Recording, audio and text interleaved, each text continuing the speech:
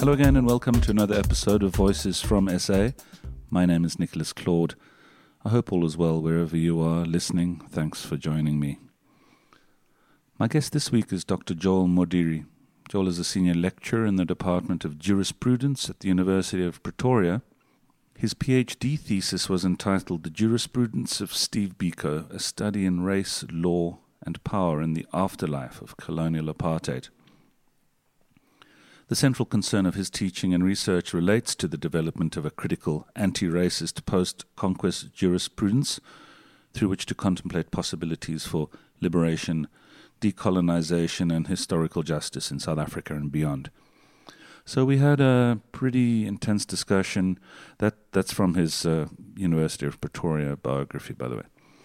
We had a pretty intense discussion, touched on critical race theory in the work of American academic Derek Bell and his concept of interest convergence, amongst other things. Joel is, I think he wouldn't deny, controversial in some circles for his outspoken critique of the South African Constitution, which he says failed to consider race and, as a consequence, the black South African experience overall in its drafting. Joel takes inspiration from black consciousness, black radical academic tradition, and it does certainly see the writings of Steve Biko as having particular relevance for South Africa today. So please now enjoy my chat with Joel.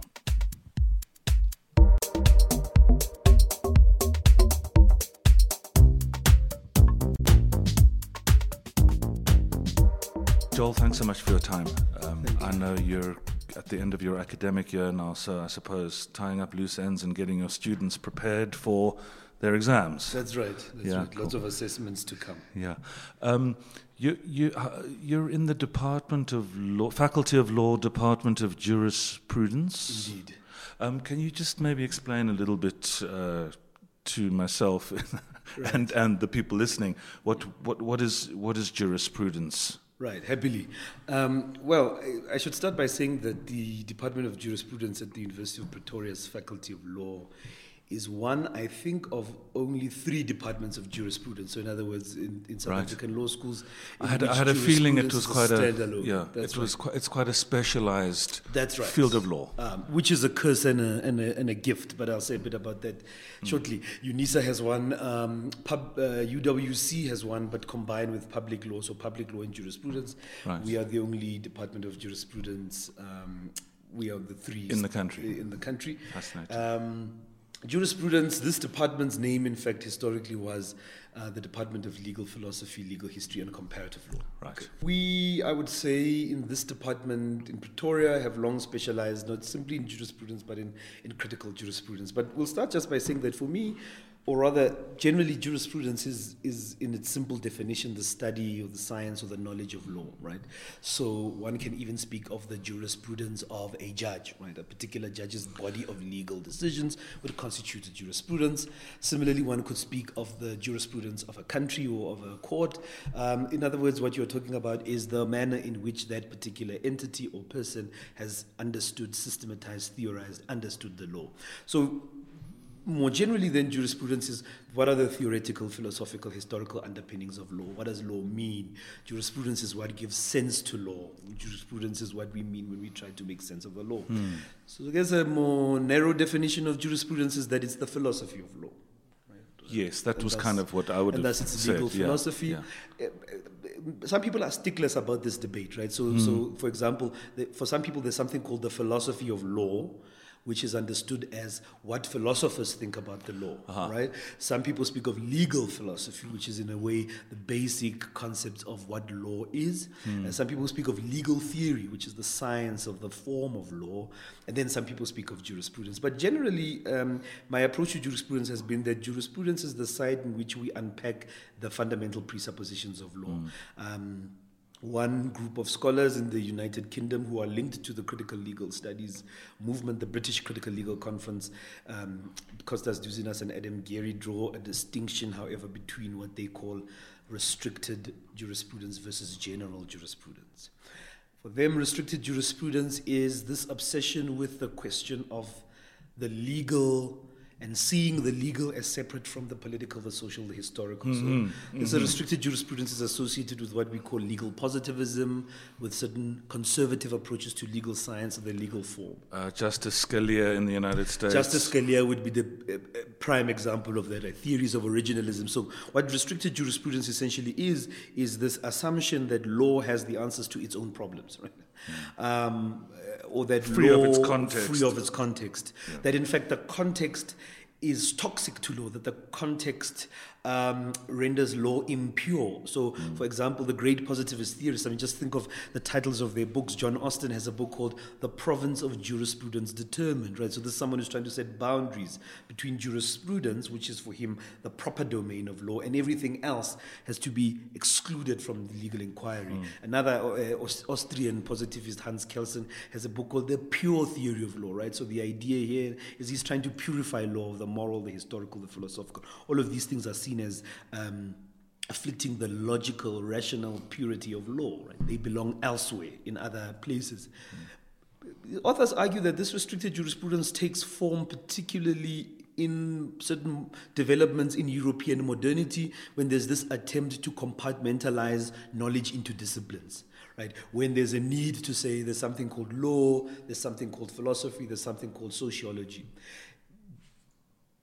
Posed against a restricted jurisprudence, they offer what they call a general jurisprudence. They argue that historically, the thinking of law has been at the heart of all knowledge. All the great philosophers, all the great social scientists, all the great theologians, indeed even all the great scientists were interested in the question of law. And how do we know this? We know this because all these great thinkers of the ancient Western world, and we might even extend it to the non-Western worlds, were always thinking about how do human beings live together. That's called the social bond. How do human beings share the world? Interact, live together. That's the basic jurisprudential question, in fact. It's how do human beings share the world, but also how have human beings deprived each other of the world. So in the meaning of a general jurisprudence, law is about the social bond. Law is about how the social world is constituted, how the social world is remade, how the social world is reimagined. If that's so, then law is about identity, race, class, gender. Law is about political economy, resources, distribution. Law is about culture, cultural difference. Law is about language. Law is about meaning. Law is about art. Law is about sense-making. Law is inextricable from the other disciplines. And it cannot be separated from the society in which it exists. That's right. That's the most important thing, right? That's the most important thing, that the social is what's driving the meaning of law. Now, this does not mean, as they explain, that when we teach law, we simply forget the legal rules, but it's that the legal rules must be read, understood, and filtered through the complexities of the social, right? As opposed to simply erasing them or treating them as abstract or irrelevant. So that has been my approach to jurisprudence, has been to say, if we're going to talk about law in South Africa in the 21st century, after 1994, we have to think about the reconstitution of the social after apartheid. We have to think about the reconstitution of the social after colonization. Right. Because it would. What strikes me now is if you are talking about jurisprudence as a study of the theory of law in South Africa in particular, right. It's quite a complicated, then multifaceted, multi-stage kind of, I suppose, pre-colonial, colonial, apartheid, post-apartheid would be sort of, I think, the phases that would immediately spring to my mind. That's right. And I want to just get a little bit into your sort of take on all of that, because in your biography, your research, it says, relates to the development of a critical anti-racist post-conquest jurisprudence through which to contemplate possibilities of liberation, decolonization, and historical justice. So you're essentially saying that, we still haven't achieved that in this. Absolutely. In our post-apartheid legal transformation or That's lack right. of it. That's right. So can you just sort of explain, because you, in some of your reading, it seems to me that you're even questioning the role, or you see the Constitution, our much lauded Constitution, as almost a hindrance to liberation. That's if right. I can put it It that absolutely is right there. In other words, I'm trying to theorize, among other things, the conditions that led to the making of this constitution and developing an argument that this constitution does many things, but one of the things that it does is that it violates the principle of historical justice.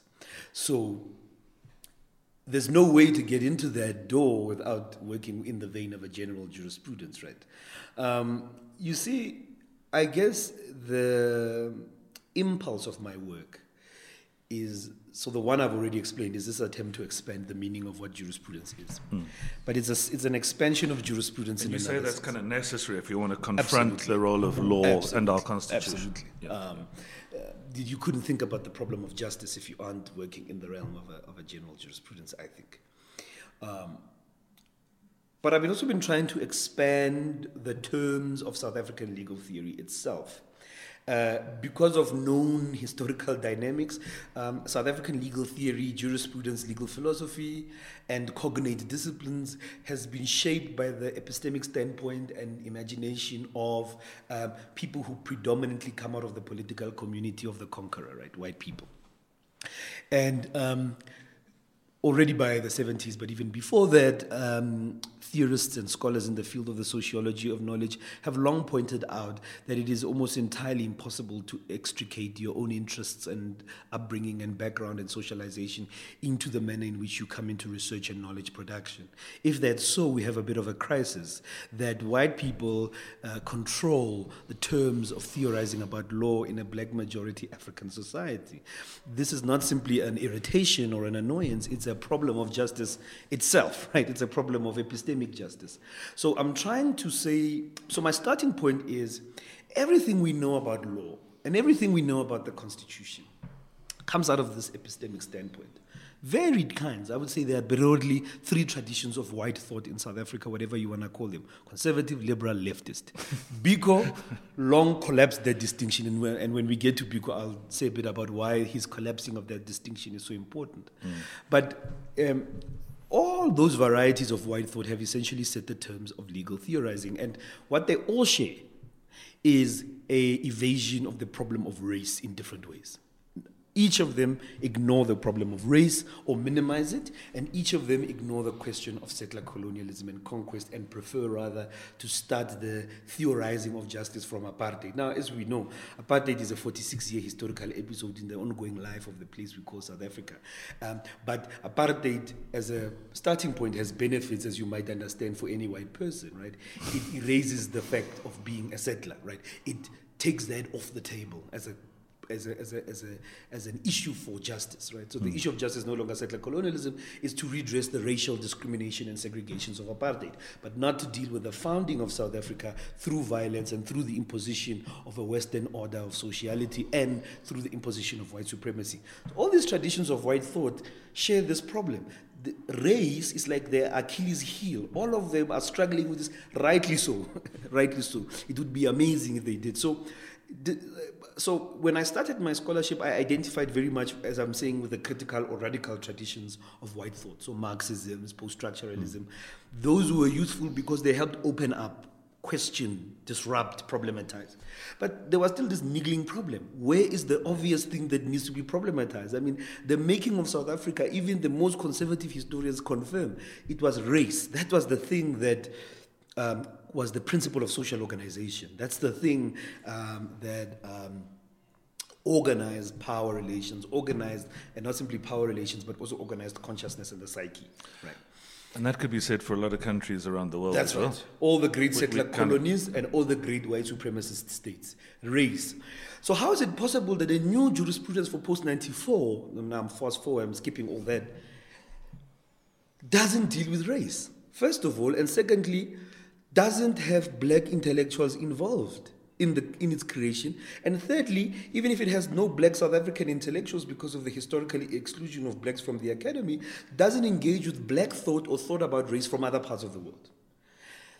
You see this importation of all the great Western philosophers, Immanuel Kant, Hegel, Marx, Hannah Arendt, Jean-Luc Nancy, Jacques Derrida, Michel Foucault, but no black thinkers. Where is the Fanon? So this became, for any scholar, a crisis of obvious consciousness. How could I sensibly... So I share the basic principles of a critical jurisprudence. Law is political. Law is about power. Law is tied to social interests. Law cannot be understood outside of a complex interdisciplinary reading. I share that. But I differ with the terms in which that is done, which is that it's done in a way that silences race. And if it silences race, it silences the black experience. So the question I've been asking, following the tradition of critical race theory, following the tradition of black thought, following the tradition of black consciousness, Pan-Africanism, is how would our understanding of law change if we foregrounded the black historical experience? The black historical experience is the accumulated stories of what it has meant to be black in the world. Oppression, resistance, being African and black at the same time, the invention of the Negro, as it's called, destruction of our African identity, our remaking as these creatures called blacks or Negroes or, there are all kinds of names, Bantus, Kafirs, Coloureds, niggers. I mean, the coterie of names. That whole accumulated global historical experience, if you were to bring that into the study of law, would you still think the same? If you were to bring the long memory of black people being a colonized people, would you still celebrate this constitution? And that's really where my research started, I think, to become politically and intellectually meaningful. The place of the black historical experience in the study of law. Much of this work had already been done, as you're pointing out, by people in critical race theory in the US. And again, started under very similar historical conditions. Well, I was fascinated to read about Derek Bell, who I only started reading a bit this weekend, just to prepare a little bit my mind for this discussion. When he was tenured at Harvard in 1980, he was the only black academic at Harvard University. Professor. That's right. And in 2000, there were no black women tenured at Harvard University. Pretty, I don't know, maybe it shouldn't have shocked me, but I thought that was just a pretty far out little statistic. Was your idea when you wanted to study law, I mean, did you start off wanting to be a kind of hotshot lawyer in the city, and then you suddenly realized that your energy was best used elsewhere? That's right. Yeah. I mean, of course, the biography of that, in fact, was that I had the benefit of running into... I didn't want to sort of preempt your career path, but I'm just wondering... Right. Well, yeah, I mean, it was... Absolutely, my intentions were to be... It's an incredibly nerdy little space you find yourself in. That's right. I think my intentions were definitely to be a kind of corporate, state-aligned lawyer, but my encounters with two of my teachers who later became my colleagues, Tsepo Madlingozi and Karen van Marle. Karen van Marle later became my doctoral supervisor. She's now at the University of Free State. Tsepo Madlingozi is now the director of the Center for Applied Legal Studies at WITS. They both basically left the department this year. But I had read some of their work online. A student does that. If you're diligent, you want to know what your lecturers do. Who are these people? What is a professor as distinct from something else? These are things you didn't know as a first year. And that led me into a minefield of discovering both of their writings. Tsepo Madlingozi had written a piece called Legal Academics and Progressive Politics, in which he develops an excoriating critique of how legal academics are disconnected from community struggles and from the realities of the marginalized, on the one hand, and Karen van Marle had been long making the case for a much more theoretical, philosophical approach to the study of law. These two things combined unevenly in convincing me that the way to go was through reading and philosophy and theory of law.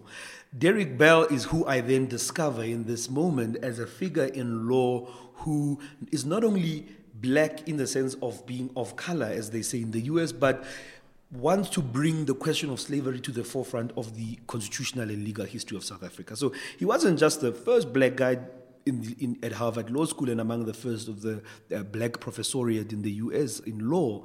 He was also a pioneer first-generation critical race theorist because he...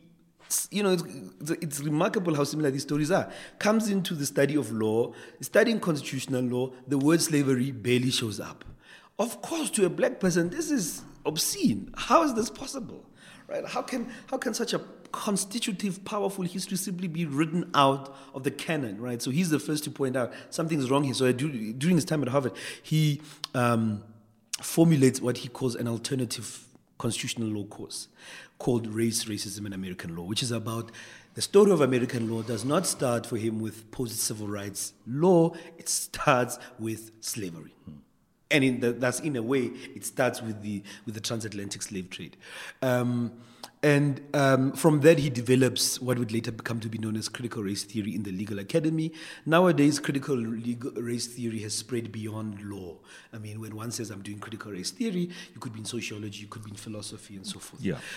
Derek Bell also is interesting because he brings these black nationalist insights into the study of law. I would say that his work is underpinned by three fundamental principles: racial realism, interest convergence, and the permanence of racism. The permanence of racism is the most difficult one for people to grapple with. His argument essentially is that the vocation of black thought and black activism is a constant struggle against racism, but that this racism is permanent. By which racism is a permanent feature of American life. That's right.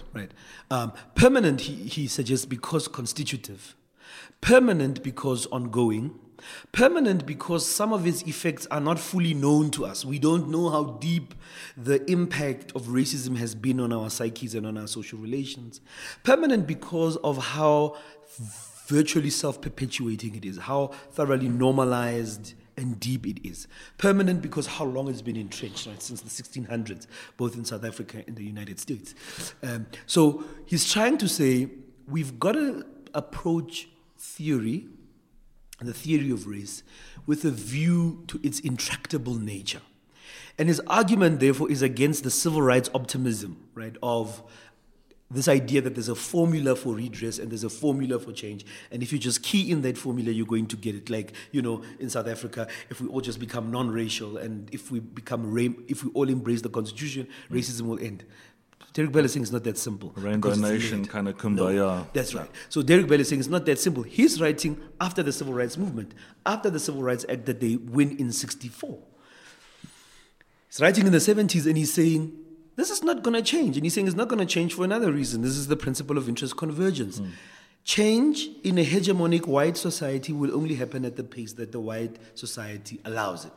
So what appears like a fundamental transformation in the social order, he says, is in fact not that. It's a reconfiguration and adjustment in the power. Right. Yeah. Not in a conspiratorial way, but in the sense that the structural and institutional operations are so deeply rooted that they can withstand change.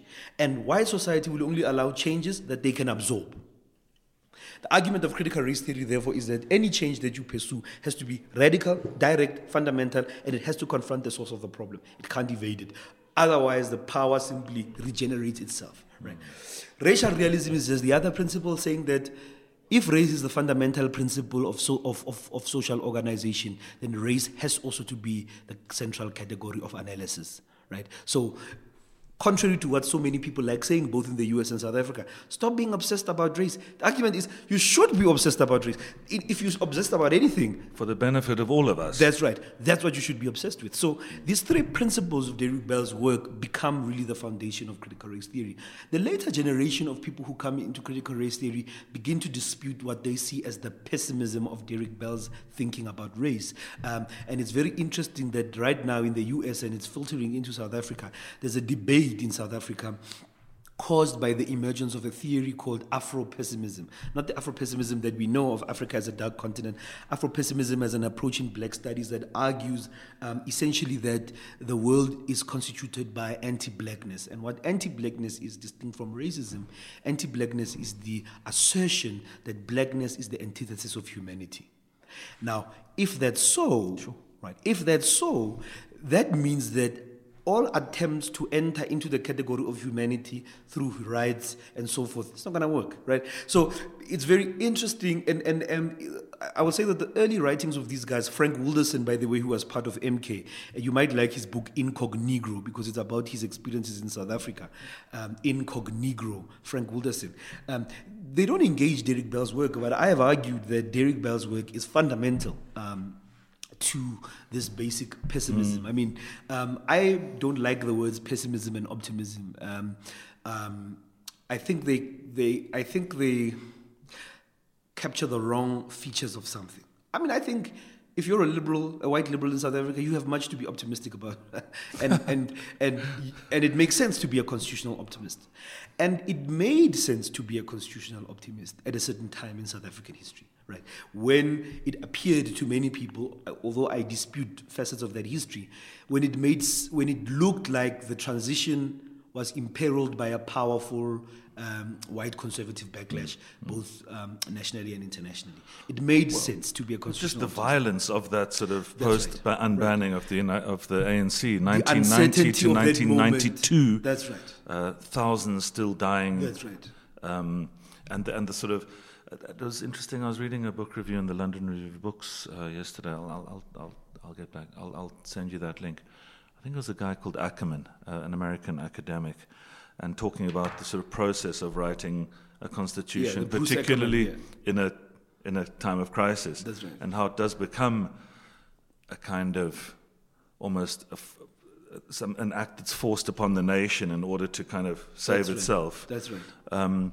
But you mentioned the term interest convergence, and I want to maybe touch on that negotiated settlement, the Codesa process, and the drafting of the Constitution as a moment of interest convergence. Is that something you would consider as a relevant analysis of that process?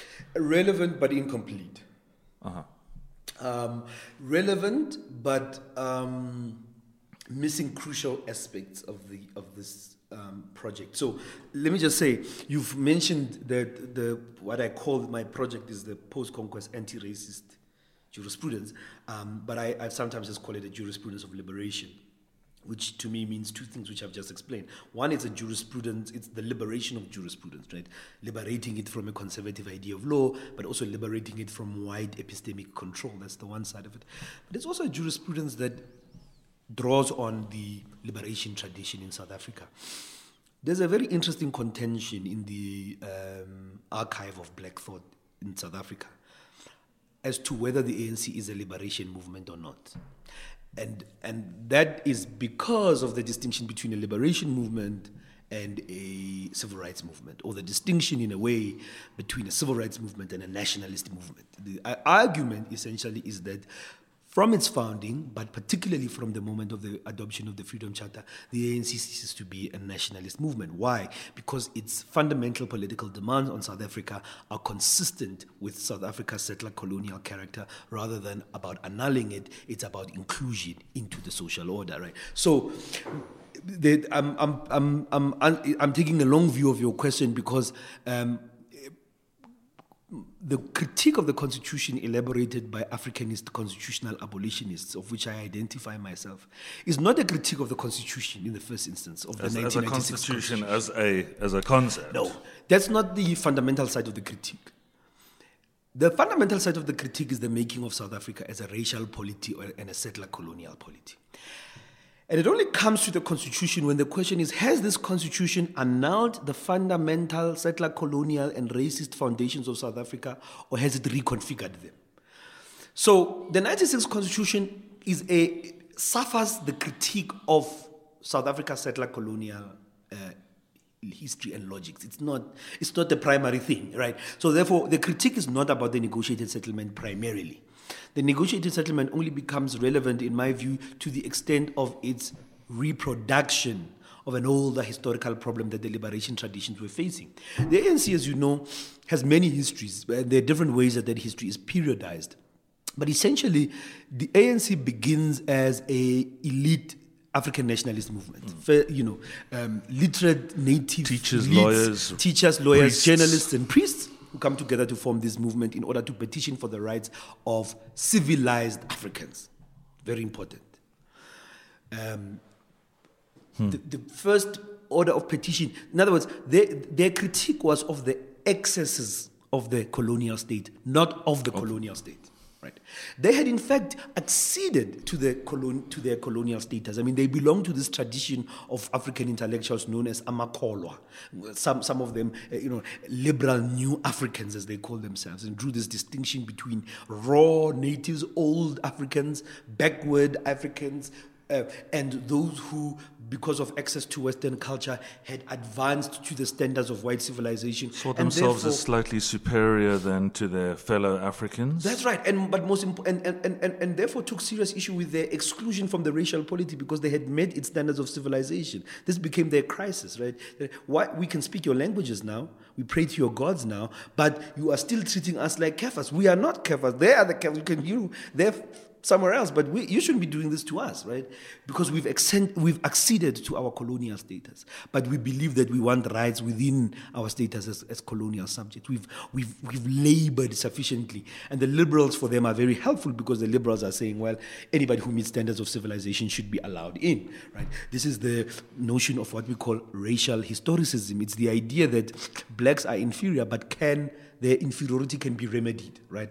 Unlike the racial naturalism of the Afrikaners and of the biological racism, which is that blacks are inferior and they can't do anything about it. That's where things like Bantu education came out of, that we have a permanent destiny of inferiority. The English differed. We are inferior, but we can be tutored. If you work hard a lot. If we work hard, but importantly, imbibe Western culture. Very crucial. That's the founding of the ANC. The ANC gets radicalized by some accounts around the 40s, partly because that generation of earlier intellectuals gets older, that style of protest, petitioning, and seen to be not too slow, too ineffective, too nice to power, right? There was the impact of the Second World War, I think, as well. That's right. Those kind of historical conditions, but also we have to take into account the traveling of ideas, liberation ideas that were coming in particular from the US, but actually from the Caribbean through the figure of someone like a Marcus Garvey, for example, right? So people were beginning to see that the destiny of blackness is more than the constraints created here in South Africa. There were many other things, as you might understand. Of course, I mean, the ANC is founded in 1912, and from the period of 1913 to about 1927 is the acceleration of the land, of the consolidation, the legal consolidation of land dispossession, which is 1913 Land Act. Right, but remember, gets remade over time, right up until the 50s, actually. These guys are like, oh my goodness, we've assimilated, we've done what the standards you said, but you're still doing this. So that obviously makes you shift the analysis. You're like, clearly that's not the reason that this is happening to us, right, as a people. This is not the source of the subjugation. The source of the subjugation is racial, irrespective of our standard of civilization. And in any case, why do they have a right to set this the terms for this? So it's said that the 1940s is the moment of radicalization. The ANC Youth League, particularly under the visionary imagination of a guy by the name of Anton Lembede, but very much also Ashby Mda, Jordan Magubani, and the younger mentees of these guys, Mandela, Sisulu, Tambo, and then another figure who becomes very important for us, of course, Sobukwe. Are all in different phases of this story. This is the idea that the ANC moves to mass mobilization. It gives up petitioning and so forth. But my argument is that the ANC does not give up its fundamental character, right? I want to be like, hyperbolic to say, as a white supremacist liberation movement, because it accepts the fundamental tenets of the making of South Africa, right? Lembede comes along, he elaborates what is understood in South Africa as the first theory of African nationalism, right? And his position is very simple, that the European is a settler, invader, conqueror, and therefore cannot set the terms of civilization and cannot set the terms of change. Right? Change has to come from within the African spirit. Now, Lembede is an interesting guy. He's trained in Western philosophy. He's trained in the German Romantics, people like Hegel and so forth. You see some of this writing. And he's important also because he believed that too much time was being spent on material, political, economic change and not enough on the cultural, spiritual, moral shift in the African mindset in order to prepare them for a revolutionary subjectivity, right? So this is also an important turn because these guys are saying the problem of these earlier elite guys in the ANC was because they might have had a good political, economic strategy and mindset and they were well trained in Western cultures, political institutions and systems, but they had a wrong spiritual, moral, and mental mindset. They wanted to assimilate. They saw their culture as feeble, as meaningless, as having no value. He says, no, in fact, this is how they've colonized us. They've colonized our consciousness first. It's what the Komarovs call that it wasn't just a colonial state that was imposed in South Africa, it was a state of colonialism that was imposed as well. So Lembede is a crucial figure. He breaks this and he introduces these two dimensions to the struggle for liberation, the exterior and the interior. the psychological and the physical, whatever people want to call it. But he's saying you have to build a revolutionary mindset. Africans are not revolutionary because they are oppressed. They are revolutionary because they think their oppression is wrong. Right? This is important. This guy's writing in the 40s. These kinds of things only happen in the US when people started talking about standpoint epistemology. So what we have here is a whole tradition of guys who, by the way, are not trained in these disciplines and who don't have the luxury of philosophizing all day, coming up with really powerful theoretical formulations of the political. Coming out of their reality. Coming right out of their reality, right? And not simply translating their reality, but being self-reflexive about it, right? Very uncomfortable part of what Lembede is saying is that black people have to take responsibility for the degree to which they've consented to their subjugation, right? That hurts. Yeah. Lembede dies at around 33, the age of 33, and we enter the phase of the 50s. Now, what is happening in the 50s? Many things, but essentially a major contentions begins to emerge in the ANC. One is about the political culture of the ANC, that the ANC is beginning to take intellectual guidance from whites, right? White liberals and white communists. This is a serious problem for them. And now here's the point, that the Africanists they're anti-communists, they're anti-white communists, but they're not pro-capitalism. And this is sometimes people just confuse, right? Is this sort of laying the groundwork then for the split, the PAC? For how the PAC splits. But the reason I'm telling this long story is because by the time the PAC splits from the ANC, it splits because of two things. One, believing that the ANC had surrendered that African nationalist program of the ANC Youth League of 1949, which was based on confront and resolve the historical injustice. Don't compromise with it, don't negotiate with it. Not because confrontation is fun, but because the nature of the system is that it can't be negotiated. It has to be confronted. It has to be confronted. Settler colonial politics. Remember, settler colonialism is a radical political technology. Whites come to stay, and they will defend their settlement by death, and that's what they did. They ensured through violence. By the way, both even against each other. I mean, even the English and the Afrikaners, and particularly the English concentration camps of the Afrikaners. Settler colonialism is a very violent process. It's established through the most unbelievable violence, and once that violence has sedimented and entrenched itself, then it runs itself normally. This is the point I'm trying to make, is that these guys are starting from an analysis of settler colonialism as a permanent and ongoing crisis. South Africa is still conquered and invaded territory, no matter how long ago this thing started, whether you say 1652 or the 1800s or 1910, right?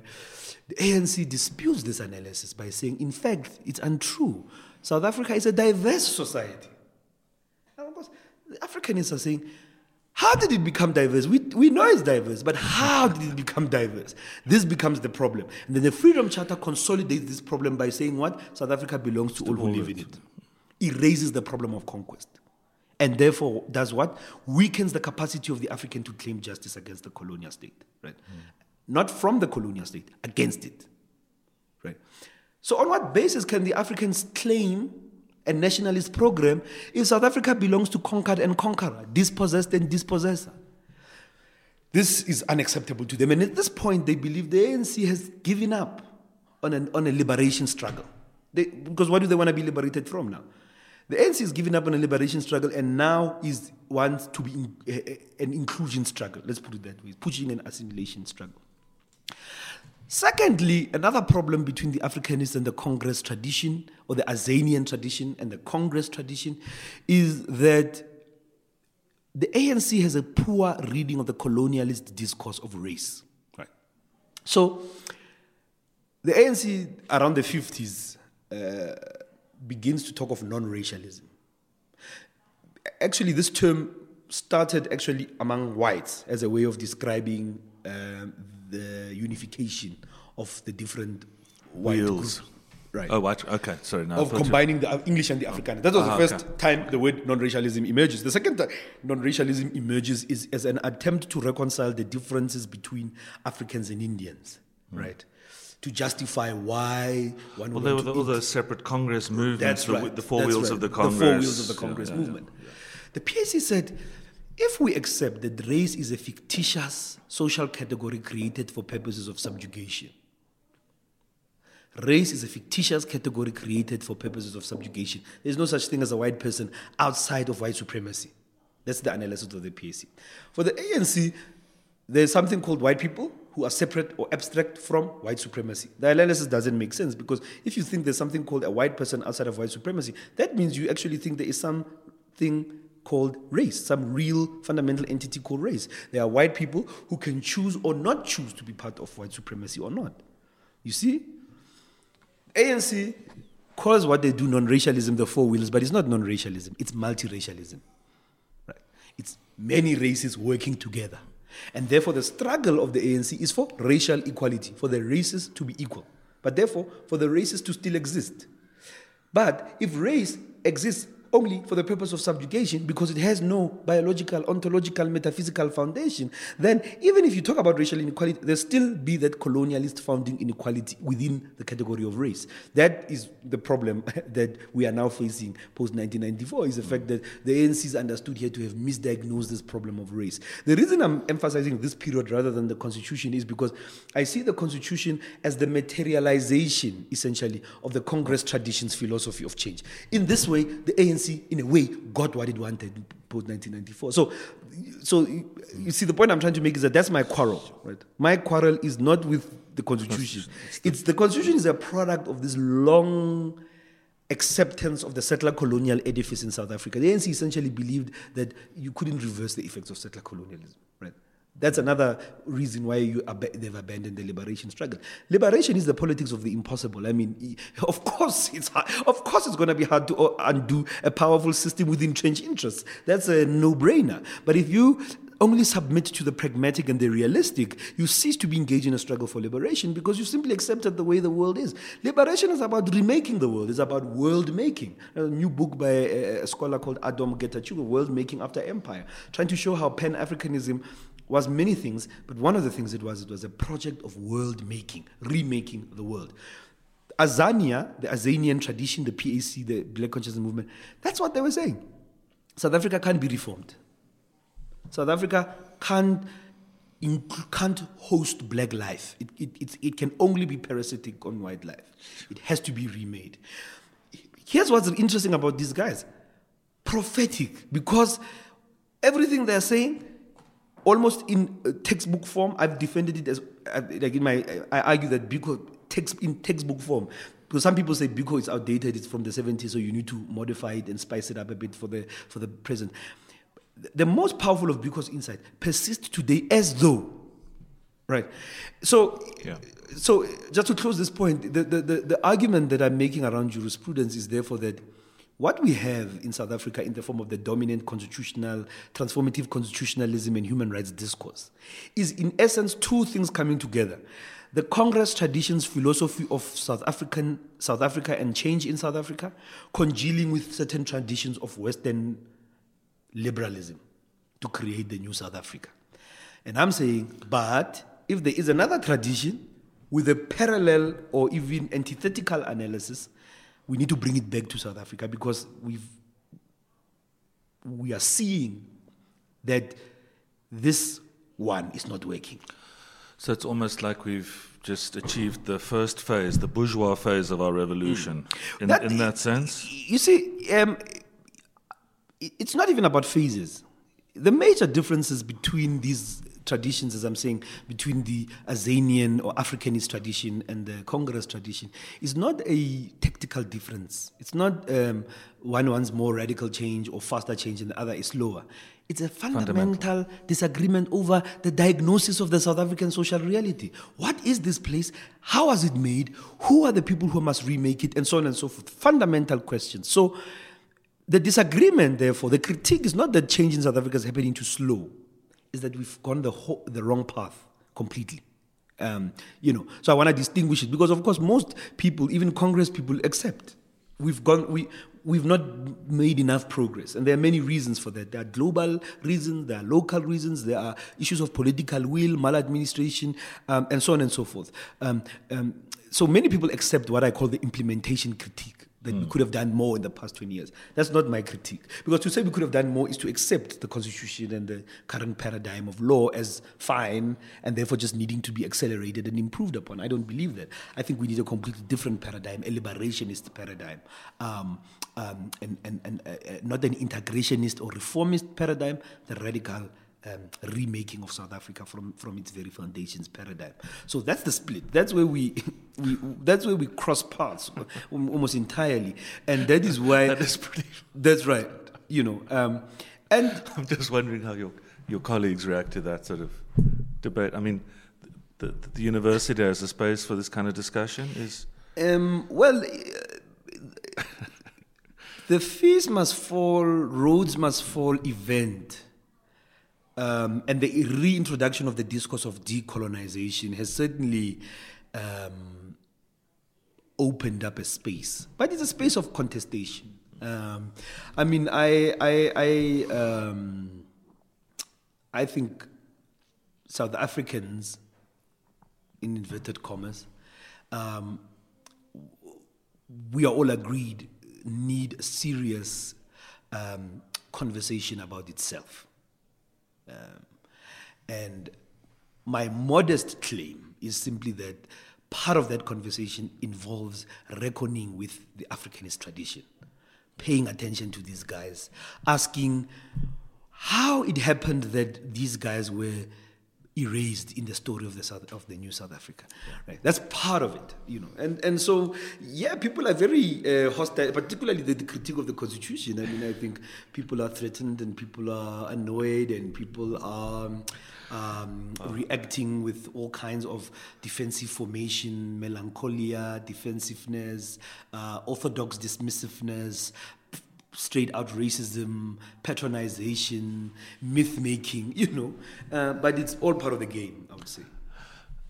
You mentioned Steve Biko, and I did I did dip into him a little bit as well over the weekend, and I was intrigued. I just sort of by chance came across one of those I Write What I Like pieces. Yeah. Talking about hastily arranged integration. That's right. Cannot be a solution to the problem. It's rather like expecting the slave to work together with the slave master's son to remove all the conditions leading to the former's enslavement. Secondly, this type of integration as a means is almost always unproductive. The participants waste a lot of time in an internal sort of mudslinging designed to prove that A is more of a liberal than B.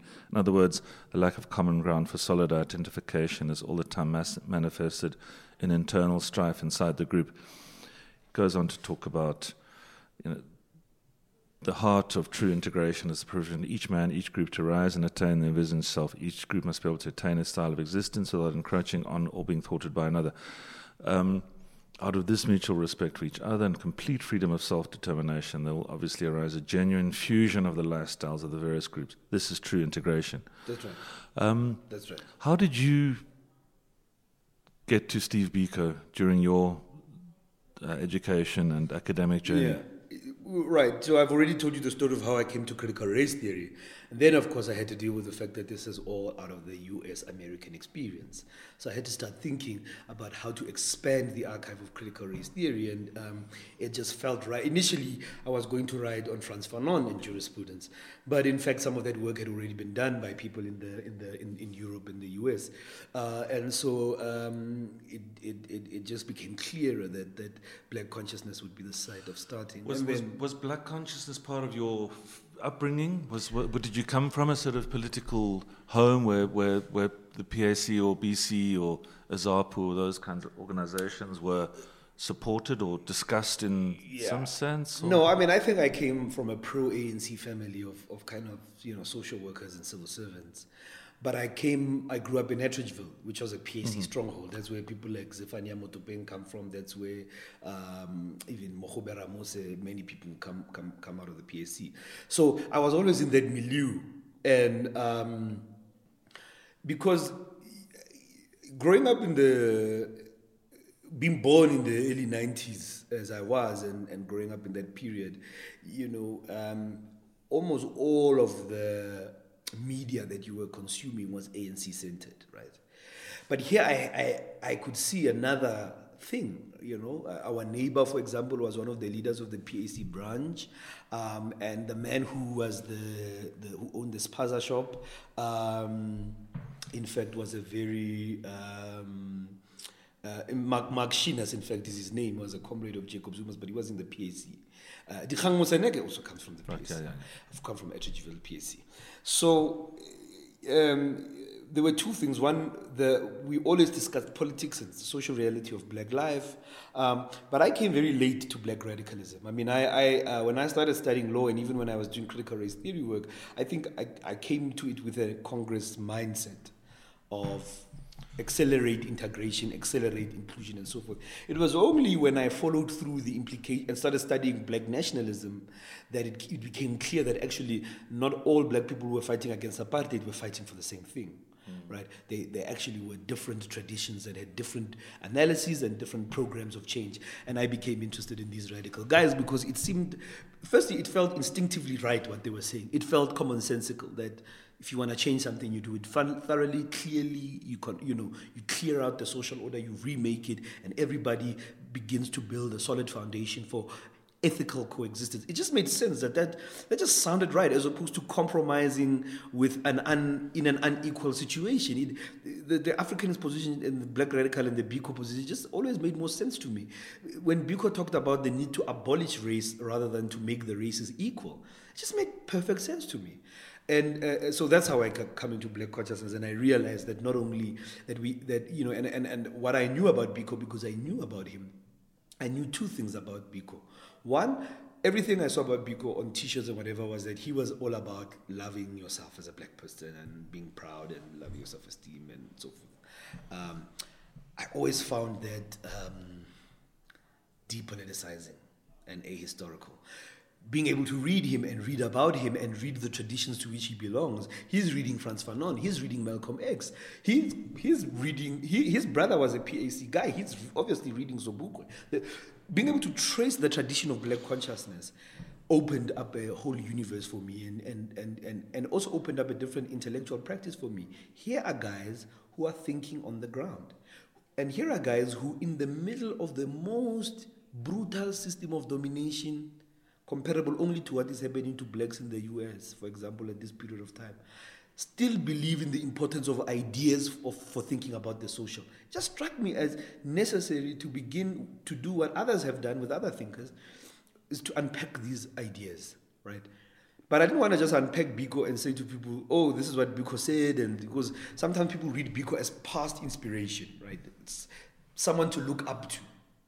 But those passages that you've read show that Biko is not talking to 1970 South Africa only. He is imposing himself onto the present, right? He is almost like transporting himself into the present by warning us and theorizing about how a transition can fail if it follows a path of integration. And almost everything he said, with some amendments, fits into the paradigm of the new South Africa. So I wanted to do two things, not just to, for my project, bring up Biko's thinking. I wanted to do so in a way that would show that Biko and Sobukwe and the Azanians and Malcolm X and Frantz Fanon cannot be reconciled with the philosophy that underpins the new South Africa. Right? So the book project, which has not begun. This is your planned that's book. Right. Yeah. The title is Biko and the Critique of Post-Apartheid Reason. Right, it's that post-apartheid reason is an acceptance of the legitimacy of South Africa as a polity, and it is based on the Congress philosophy of change. And those two things are the things I think Biko gives us the tools to question, right?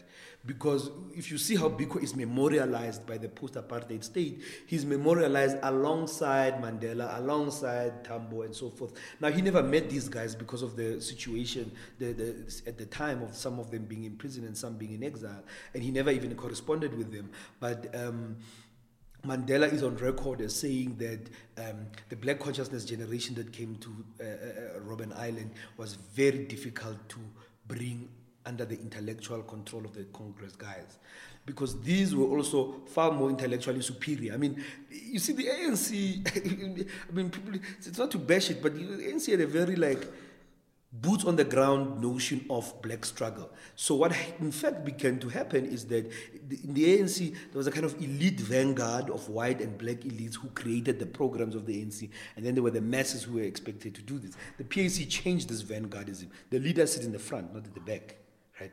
And so black consciousness also comes out of that thing. All blacks must have a shared understanding of the historical situation. So these guys come to Robben Island and start talking about, social theory, anti-integration. And the Congress guys are like, what happened while we were away? You understand? Here are remnants of the guys we kicked out of the ANC when they left as Africanists, right? So I'm trying to dispute that. Biko cannot sit alongside these guys, and Biko is not simply a past inspiration. He's a very vital in the sense of living political force in the black imagination. And it makes perfect sense to me that post-94's, the failures of post-94 are leading people to revisit these traditions more and more, for more and more people to be interested in, hey, so we came to this new South Africa through the Congress guys. Who are those other guys? What did they think?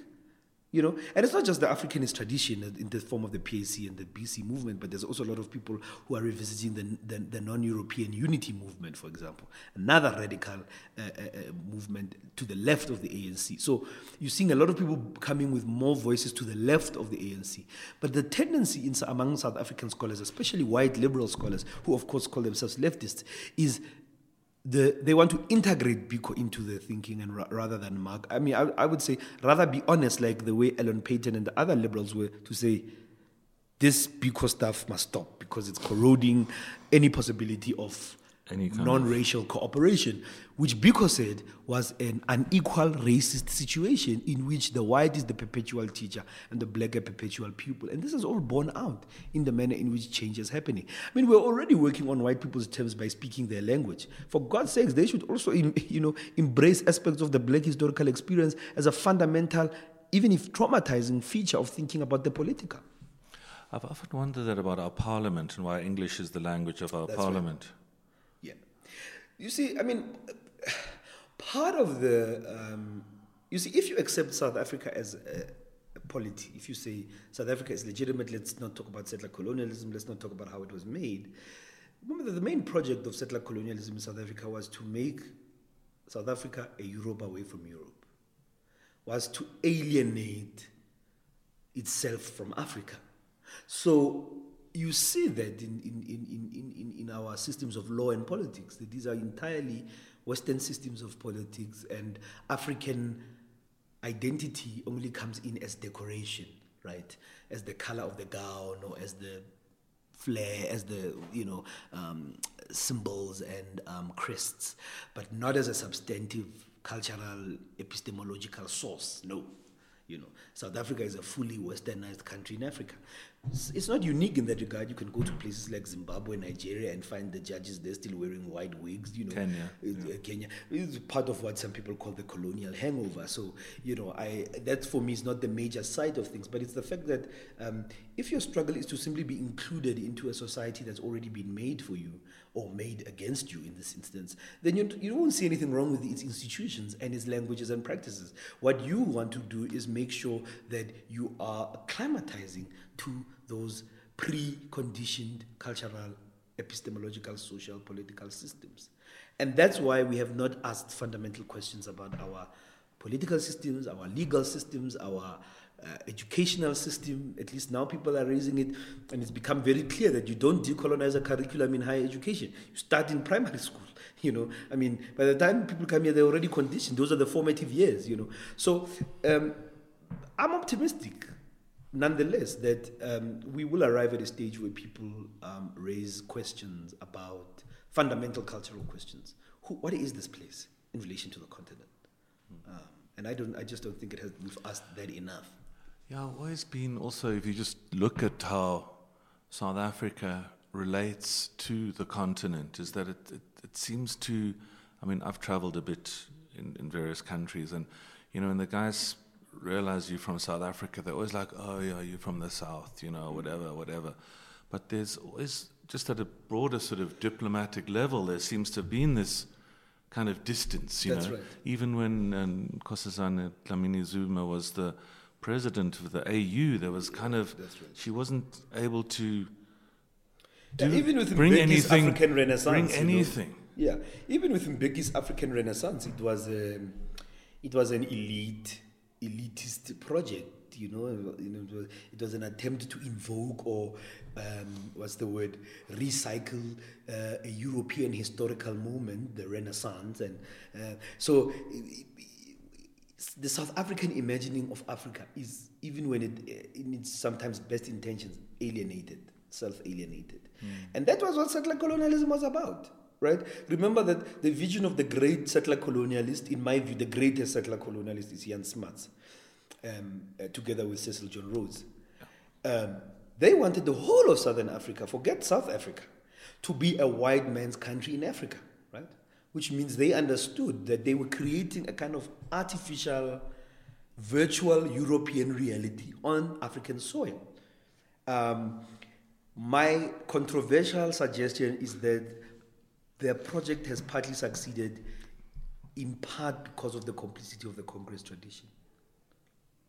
Not only because of that, obviously because of how the movement of time entrenches certain things and makes them hard to be moved, how global power dynamics have posed certain restrictions on how far a sustainable change can happen, and how globalization and globalizing imperialism has operated to set the terms. And also the limits of the fact that the anti-colonialists themselves were already formed by colonial modernity. All those things coming together means that these guys have succeeded. So I often argue against people who try to make things look like the project of the settler colonialists and of the ANC failed. I don't think it failed. I think if you tally the numbers, they got what they wanted. That's the perverse aspect of it.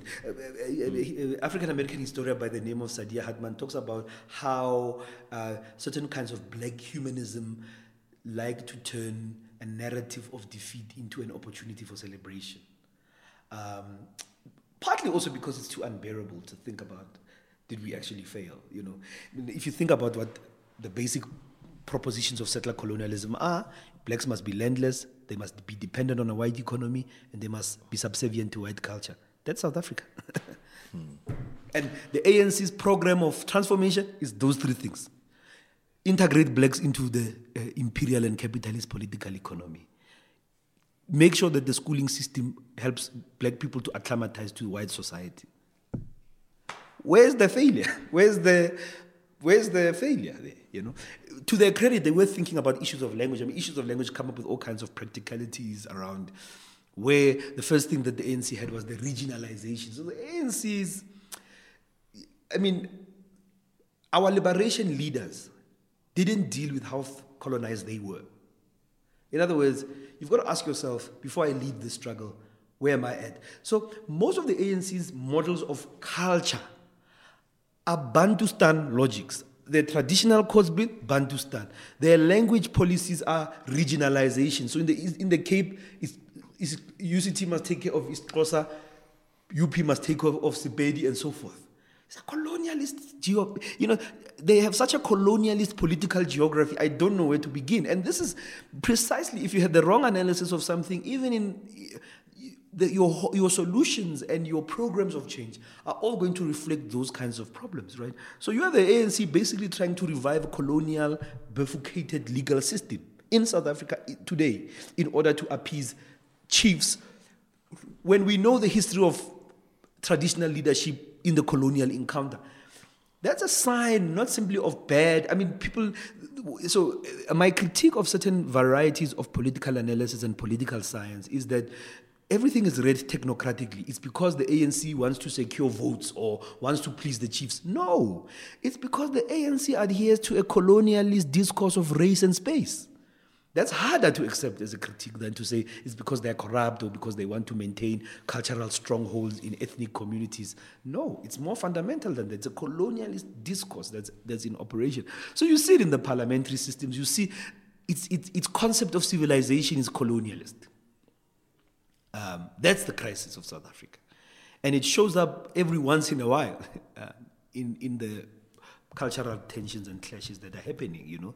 It's unthinkable in a black majority society that white teachers can tell black students that their hair is wild, for example. I mean, where are we? Is this out of Africa? What, you know, I mean, kind of, is this like, you know, when the discovery of Africa again in 2019 to tell students to cut their hair or to Africa in an African country, you know, that's the alienated the alienated subjectivities that are all over South Africa, right? Our conceptions of neatness and beauty and decency and civility always have something to do with blackness being tamed or managed.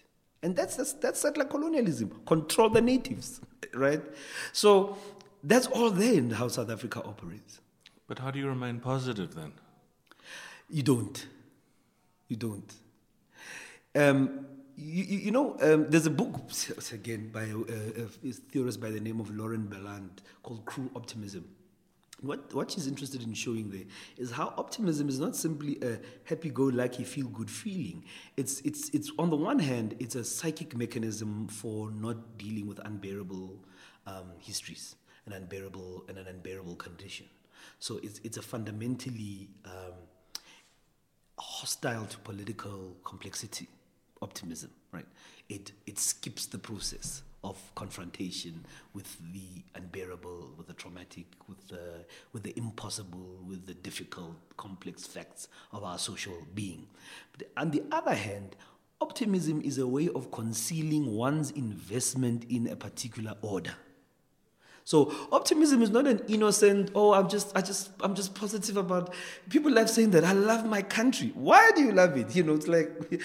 So I'm not a patriot. I mean, I think constitutional patriotism has destroyed our ability to grapple with difficult questions because we preempt the analysis too quickly. You know, it's almost like just before I tell you the worst part of the story, like, you know, the horror movie, just before the worst part, you switch off the TV because you want to be positive for the next day. So you never know what happened, and so you've never processed that part of the unbearable, because you haven't, it keeps coming back. Well, you did say you were positive, and maybe I was just trying to sort of. I'm positive. I'm positive about the conditions of resistance. I'm positive that black people and even sensible white people, and there are very few, are beginning to see that even if they don't think the black consciousness Pan-African way is the right way, and by the way, it has many pitfalls. On another day, we can talk about where it was limited. All movements are limited by the time, space, possibility, imagination, and so forth.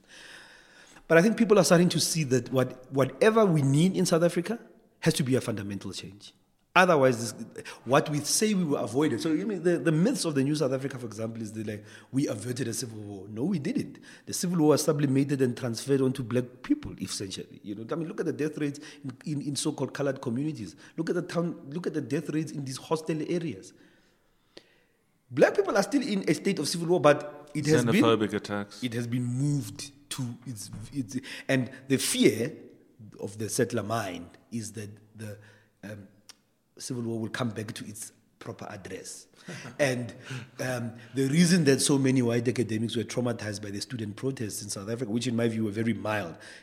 By the way, the protests in Europe, for example, both in 1968 and recently, are much more violent, much more confrontational than what the students were doing in the university. But the reason that so many of our white colleagues were shocked, I mean, many of them say they have PTSD, they have anxiety, they have stress, and so it's because now that confrontation, which is normally safely locked away in rural areas and townships, is coming home to roost. This is Malcolm X's old phrase, the chickens are coming home to roost. So we didn't avert the civil war. So that's one of the other things that my position is. It simply was sublimated. So in other words, it became structural, socio-economic, but also very physical. Black people are dying at unnecessary preventable rates, which is we have the highest forms of social violence and sexual violence outside of war. That's a sign of something bubbling. So I would say that the whole mythology of post-94 has to crash before we can do this. And one of the lines I like repeating is that the jurisprudence of Steve Biko can only emerge on the ruins of the post-apartheid constitution. You can't reconcile them. They can't come together. They're not parallel. They are in fundamental tension. You know, and I think more and more people are seeing that we need something fundamental. More and more people are certainly seeing that capitalism has destroyed sustainable life. Sustainable, decent human living is being destroyed by the drive to accumulate. It's a centuries-old argument, but people are actually starting to realize, what? I went to school for so many years, I've got a degree, but I can't afford a house, I can't afford a car, but I have to work every day and suffer the humiliations. I mean, people are starting to see that. So I'm hoping that the contradictions will sharpen. This is an old revolutionary dream, that the contradictions will sharpen. But I also think powers are very cunning, and that once they realize this, they will be, just like the way the universities now are hosting lectures on decolonization and are asking, nowadays in interviews, people get asked questions. How have you decolonized your curriculum? No deep thinking about what decolonization actually means and demands, but accommodate it so that the contradiction that it poses or the challenge it poses is then watered down as well. So I'm not saying that the powers of race, class, gender, and capital are sleeping. They are well aware of shifts. But I'm becoming more and more confident. I'm seeing a lot of change. The way Black South Africans, and it's generational as well. It's the fact that it's a particular generation that doesn't have allegiances to particular traditions of politics. This is opening up a different black politics in South Africa. And it's scaring a lot of people, and the EFF has played an important role, even though the EFF is a charterist formation, but it has played an important role in putting racial inequality, capitalism on the agenda of politics. People to talk about inequality, for people to see the contradictions that they prefer to simply drive past every morning. Those kinds of questions, I think, are more firmly on the agenda than they've ever been. But I've only been alive for 3 decades, I can't be sure.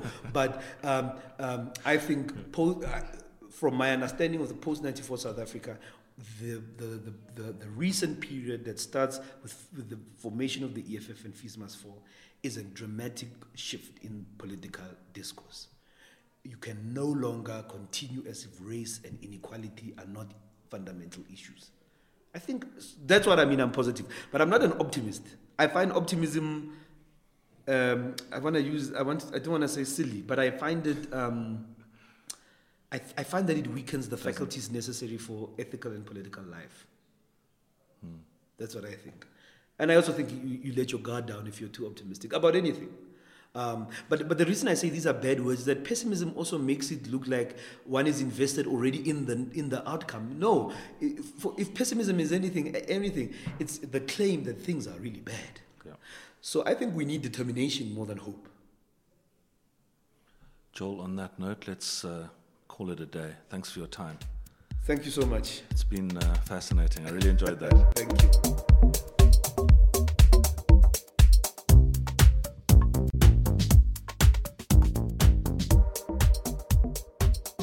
I found that discussion quite stimulating, informative, and it's going to inspire me, I think, to go and do some more reading, particularly around race theory. Derek Bell, somebody I want to look into, and Steve Biko, for sure.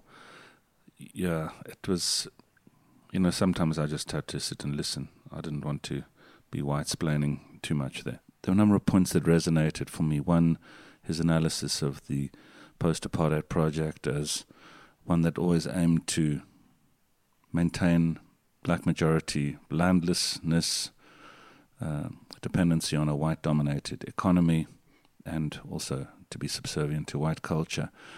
And the other was this whole notion that we avoided a civil war, disavowing me certainly of the notion that we avoided a civil war in this country, when if you look at it from another point of view, the civil war continues in the murder rates of the black majority in this country.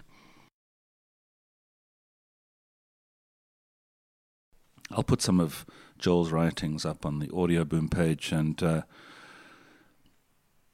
think at the end of it, what he said was, we need determination more than hope.